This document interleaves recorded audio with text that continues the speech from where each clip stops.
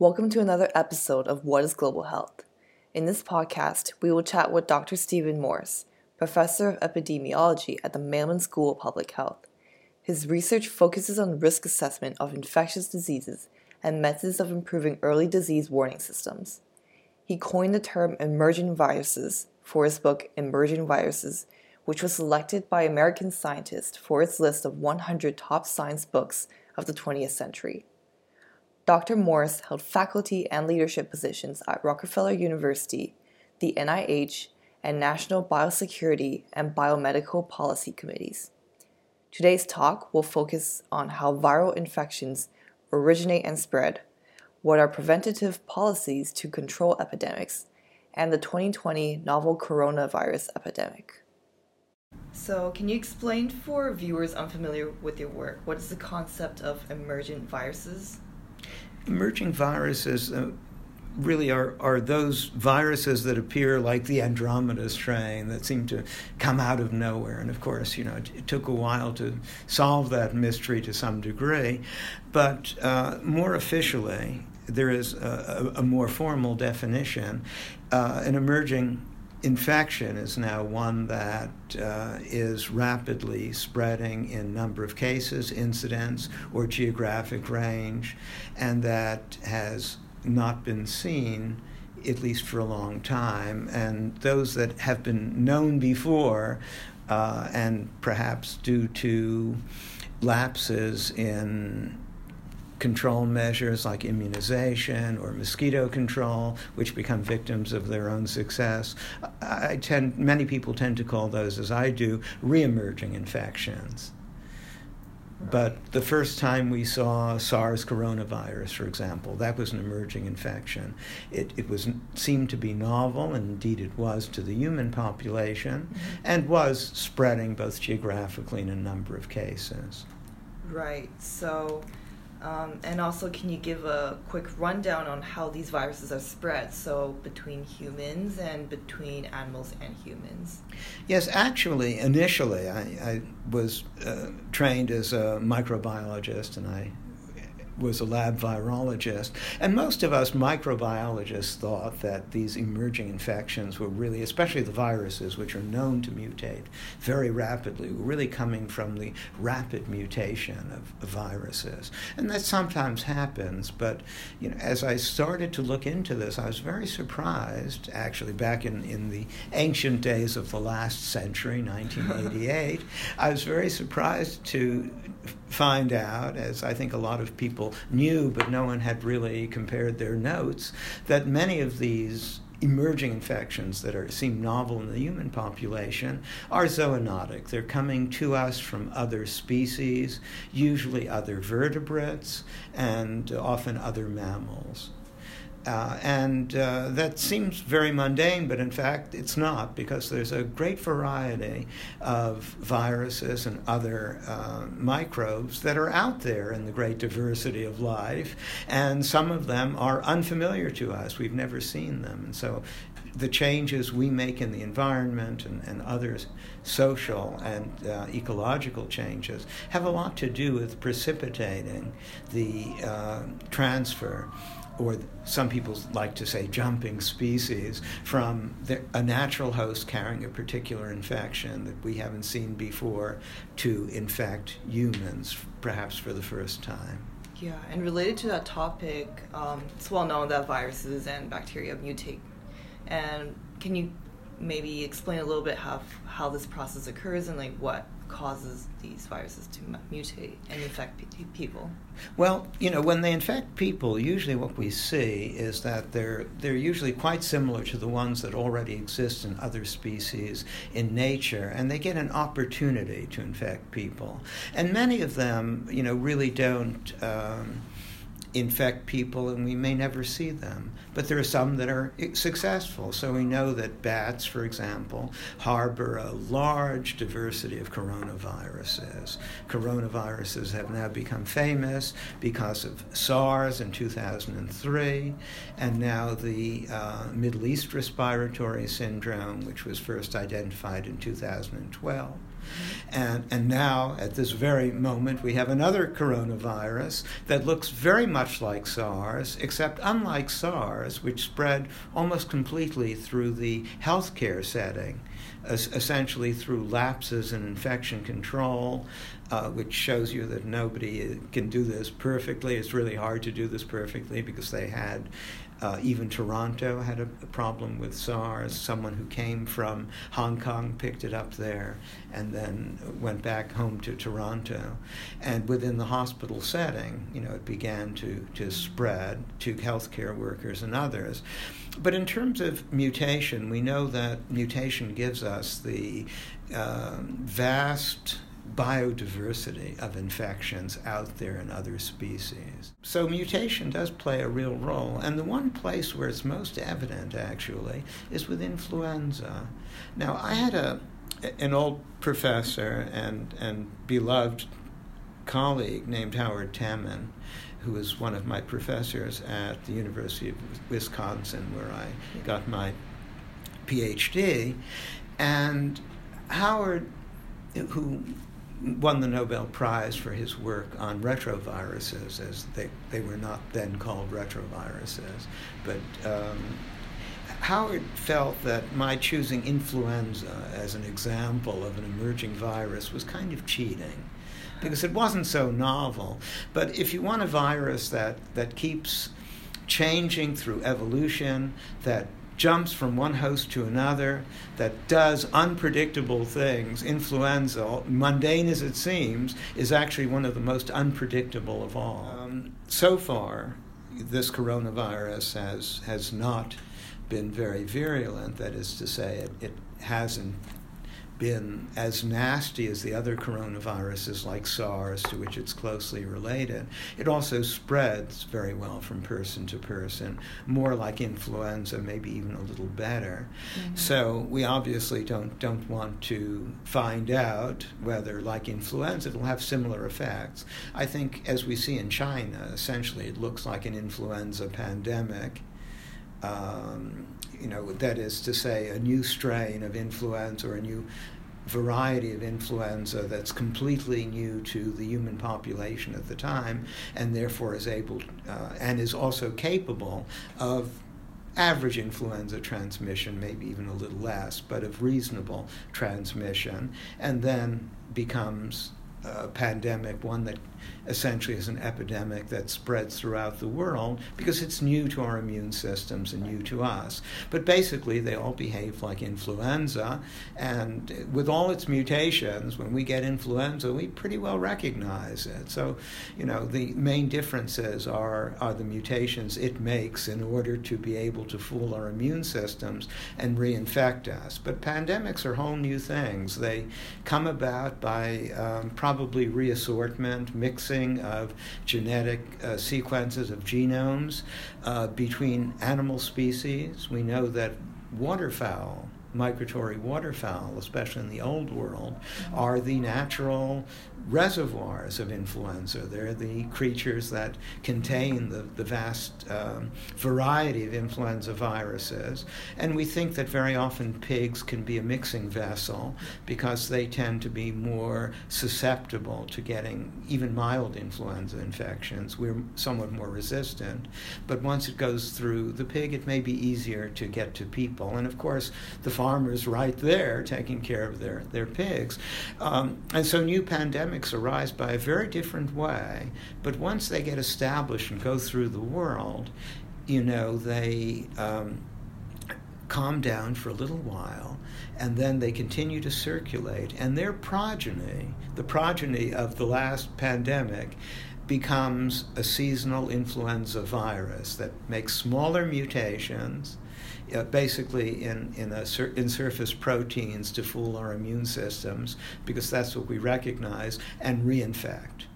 And, although it has a fairly low influenza seasonally, has a fairly low case fatality rate, a fraction of a percent, maybe 0.1 or 0.2%, you can still have a lot of people infected, and of course people can be very severely infected. Right. So, influenza is not to be ignored, and it also has a lot of lessons to teach us. Right. Exactly. So maybe can we talk a little bit more about how the SARS coronavirus and the novel coronavirus that's happening right now, how are they different?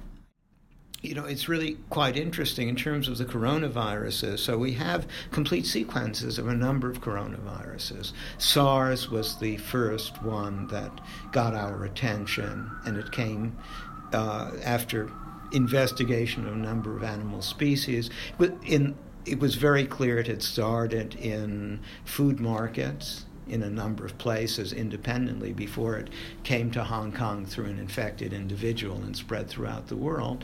But it came from these little bats, little horseshoe bats, sold in these live animal markets. And those little horseshoe bats happened to carry this coronavirus, which we now know as the SARS coronavirus, and people became infected either directly or indirectly through another mammalian species. We're not quite sure, and some scientists think that we got it first and gave it to these other mammals called Himalayan palm civets, which were a very prized food source. They're sort of about the size of a cat, and they're furry. They actually are more closely related to weasels and ferrets. But whether we gave it to them or they gave it to us, clearly it originally came from bats. And when they looked from a bat that had been in contact with us and with these civets in the live animal markets, because the civets were not infected before we suddenly saw SARS happening, and so we knew that it was coming from another animal species, and that was that little horseshoe bat. And SARS was, of course, very, very serious because it had a case. There were, almost 9,000 cases with a case fatality ratio of about 10% in those who were hospitalized. And that's very serious.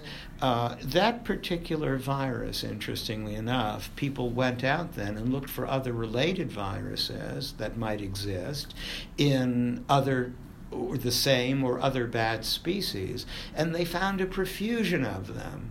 They fall into what we technically call group 2B of the coronaviruses. And there are a large number of them, including quite a few that are very closely related to SARS, and some that had been found shortly after SARS when people really started looking for them. We had the technology to do it, which didn't exist, say, in the 70s and 80s, but by 2003 was possible. A little bit labor-intensive, but it could be done. And you could find SARS-like viruses, coronaviruses, that even had the right kind of specificity to be able to attach to human cells, which the SARS virus needed to change a bit to be able to do. So we knew they were out there, and it was only a matter of, when the next one would get into the human population from bats. And the novel coronavirus we see circulating now is one that had not been found earlier, but it's just like all the others that had been found that looked very much like SARS.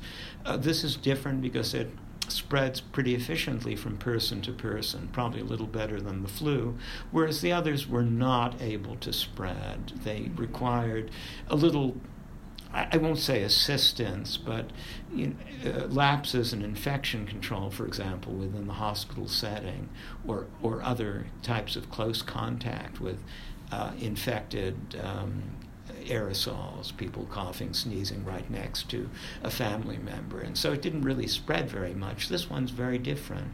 But in between, there was another coronavirus called MERS, Middle East Respiratory Syndrome, which was first identified in 2012 and is still going on.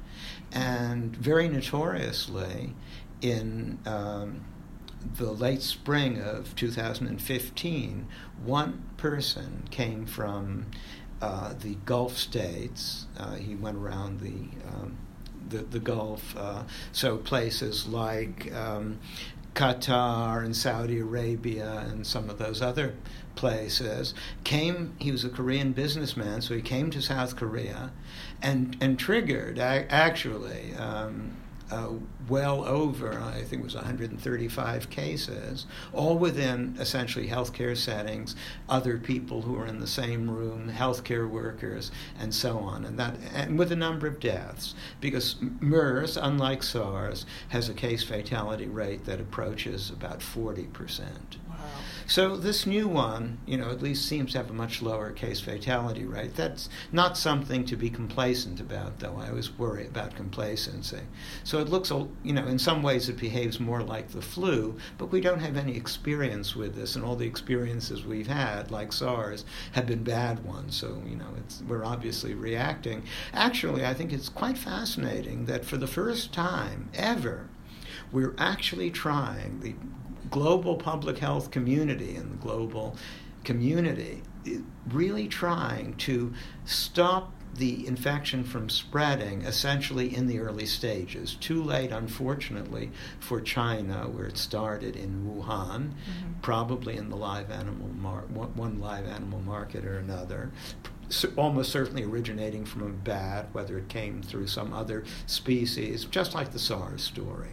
But this one spread person to person, and by the time China was able to get a handle on it, there was, unfortunately, enough transmission. People moved to other cities. It was to visit, or they went back home to other cities, and it had spread throughout China. It was just before the Chinese New Year when people travel. So it had spread to many other cities in China, and of course a few other places. But outside of China, which has obviously to really get this epidemic under control, because it gives you an idea of what it could look like. Uncontrolled, it looks a lot like a flu pandemic, basically, maybe a little faster moving. But everywhere else, there was really a lot of effort, and by public health standards, this is like lightning fast if you do something in a week or something like that. Not soon enough, but soon enough to keep the number of cases in other countries very low so far, and we hope it'll stay that way and not spread further. And that will be a remarkable thing, because we have never tried to do that with any respiratory virus infection. In theory, I've argued, we could do this with influenza pandemics, but people, if we find the earliest cases, and we have succeeded with some of those pandemics in finding early cases, you could stop the chain of transmission and it wouldn't go any further. At any point, you could break a local chain of transmission simply by finding some of the cases, infected individuals and their contacts, and you only need to prevent about 50 or 60% of the transmission by the mathematics of the transmission to be able to stop the epidemic with influenza. This coronavirus would take a little more effort, but this is the first time we've actually tried to do it. Nobody ever tried to do it with flu pandemics, probably because they thought it was too hard, or maybe we just took flu too much for granted. Right. But I think it's very interesting. We're going to learn a lot, and unfortunately, from some of these efforts, unfortunately, we didn't really learn the lessons from SARS. We knew there were other viruses out there waiting for their opportunity, and really maybe even better primed than SARS to infect humans. And there were many of them, so it wasn't a question of if, as with flu pandemics, it was a question of when. And we should have probably had more on the shelf ready to go. A vaccine would have taken a while, because the SARS vaccine would not work for this one, even though they're closely related. They're different enough. But it would help you to understand how to make such a vaccine quickly. And luckily, we do have a few antiviral agents that right now look very promising and can be tested. In part, some of those were actually made because of the Ebola epidemic, where they didn't work very well, but they have excellent activity against the coronaviruses.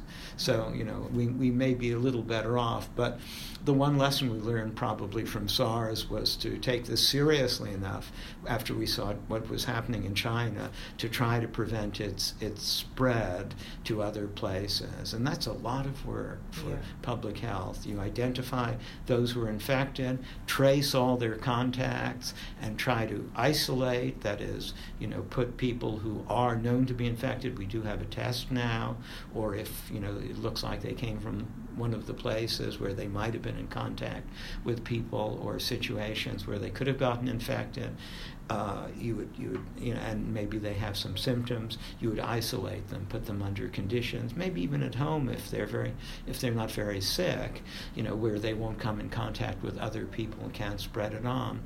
Then you find all of those other contacts, everyone else who was on the same plane, and try to test them and identify if they too might be infected, and if they are, you isolate them. If not, you keep an eye on them and make sure that they're not infected. So that's a very labor-intensive and resource-intensive process, which is probably why we don't do it routinely, but it's interesting to see this being done now.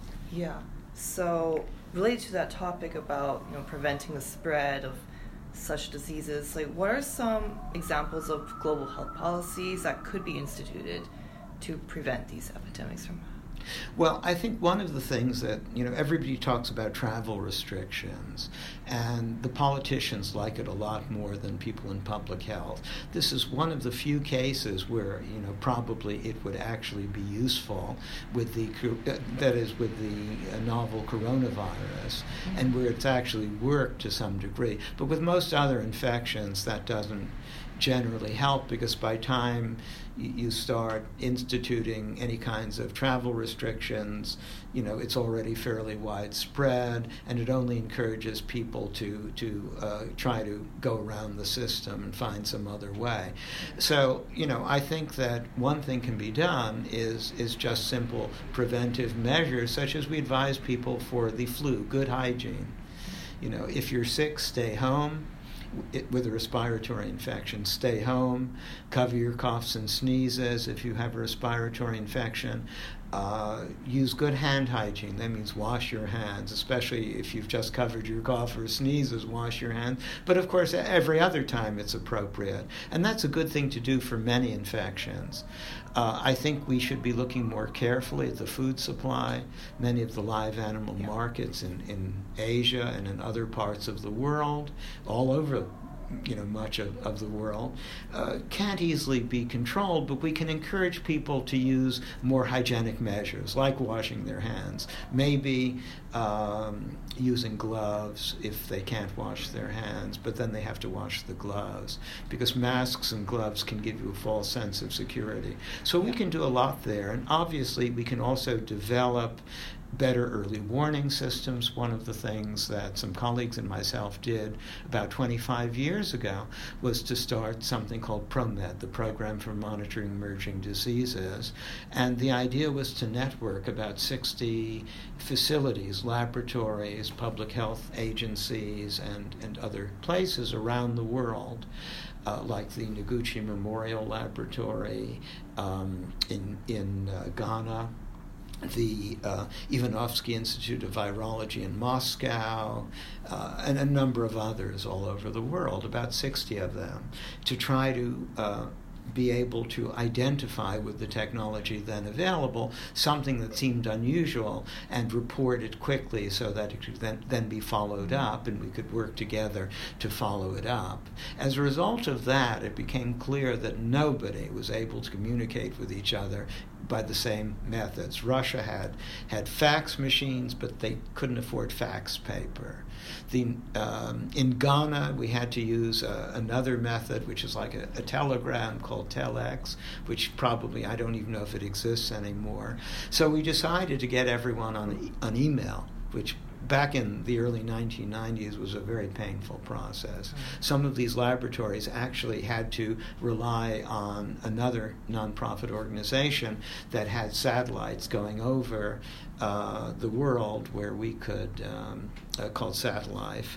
And it was a wonderful idea, and they could actually do email twice a day for half an hour, back and forth. So, now, of course, we take it for granted, the whole World Wide Web, and it's changed. So we have better capabilities now. We can do on our phones, our smartphones, things that were literally impossible for us to do in terms of disease reporting and outbreak reporting. So the capabilities are there. So early warning and responding appropriately. It's not enough to have early warning if you don't respond. So with the novel coronavirus, the most recent example, there were some early warnings from some physicians. Sadly, one of them, a very heroic one, died just yesterday, just the other day. And if they had listened to him, instead of, obviously it was embarrassing, so at the local level they didn't want to know about it, I think. And that's understandable. There's always a little bit of initial denial with any new infection. But if they had listened and started to control it, it might not have spread as far in China. We don't know because it spreads fairly easily, and people have a lot of these cities, Wuhan with over 11 million people or something like that, Hubei perhaps with 15 or 16. There's a lot of population density and a lot of population movement for people to spread something easily, especially things that can spread person to person. So, I think we can do a lot more with preventive measures, with early warning, and then responding appropriately. And this is the first time we've actually seen with the novel coronavirus an attempt to do some of those things. We obviously can have better new vaccine technologies. And for the flu virus vaccines, for example, people talk about a universal vaccine, but until about 10 years ago, we were using very antiquated methods for making flu vaccines, growing them in eggs and then purifying the one protein we wanted to use in the vaccine from each of the flu viruses we included in the vaccine. That's a very slow and expensive and labor-intensive procedure. This can now be done with recombinant technology much faster, and there's one flu vaccine on the market that is being made by recombinant technology, but it took a long time. So hopefully we'll understand that some of these newer technologies can be pressed into service, not only to report, but also, and identify infections, get their genetic sequences, and then find sequences that you can use to make a vaccine and express it in a system where you can make a vaccine quickly. We're still on the learning curve there, but I'm hopeful we'll get better at it. And there's a lot that individuals can do. I mentioned, washing your hands, covering your coughs and sneezes. If you're handling animals or or fresh meat, obviously we know many of the precautions that in the U.S. we've been told, about washing your hands, being careful about how you handle uncooked meat, and washing the utensils that come in contact. That would be a good idea everywhere. It's hard to do.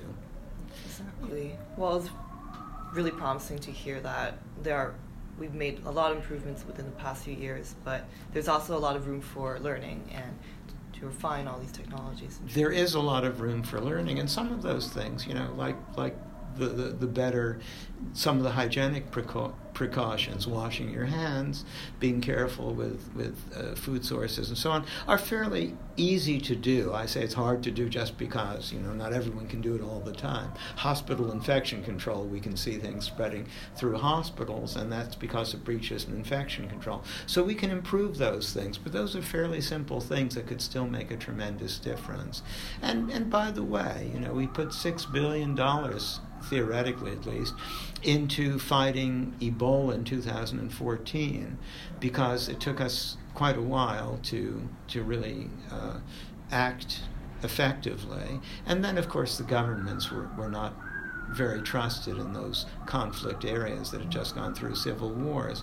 But $6 billion for better water, sanitation, and hygiene could improve a lot of lives, even apart from the infectious diseases. And that's why we take cholera for granted when it used to be a problem here in the 19th century in the U.S., and now we don't even think about it because our water supplies generally have been rendered free of microorganisms like the one that causes cholera. I wish we could do the same with lead, but I guess we'll get there soon.